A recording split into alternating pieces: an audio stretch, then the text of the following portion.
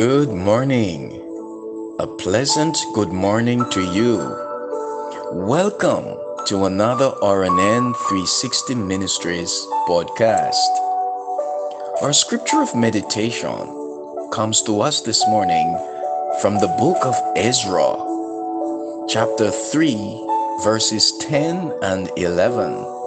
And I'll be reading the Living Bible, and it reads, When the builders completed the foundation of the temple, the priests blew their trumpets and crashed their cymbals to praise the Lord, singing this song. He is good, and his love and mercy toward Israel will last forever. The Israelite had a dream to rebuild the temple. It was a huge task. After much work and frustration, they finally finished the foundation. They haven't even started the walls, yet they had a huge party. They could have said, "Forget it. We're never going to finish," but instead, they celebrated the small victory. We all have things in our life that are incomplete. We have made some small progress, but the dream hasn't come to pass.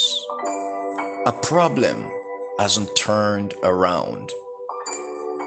Friends, too often we wait for the total victory to celebrate. When I get out of debt, I'll be grateful.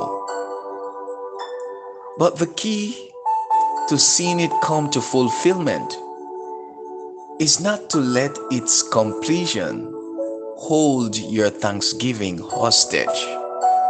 Celebrate partial victories along the way. When you pay off one credit card, celebrate what God has done. When you pass the test of being grateful for the small things, He'll release big things in your life. More favor, more healing, more strength. Let us pray. Father, thank you for your faithfulness and love and mercy in my life.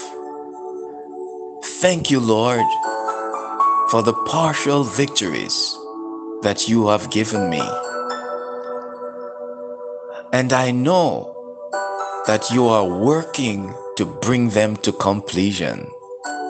Help me continue to be grateful and see every promise fulfilled. In Jesus' name, amen and amen. Have yourself an awesome day. And remember, yes, remember, we serve an awesome God.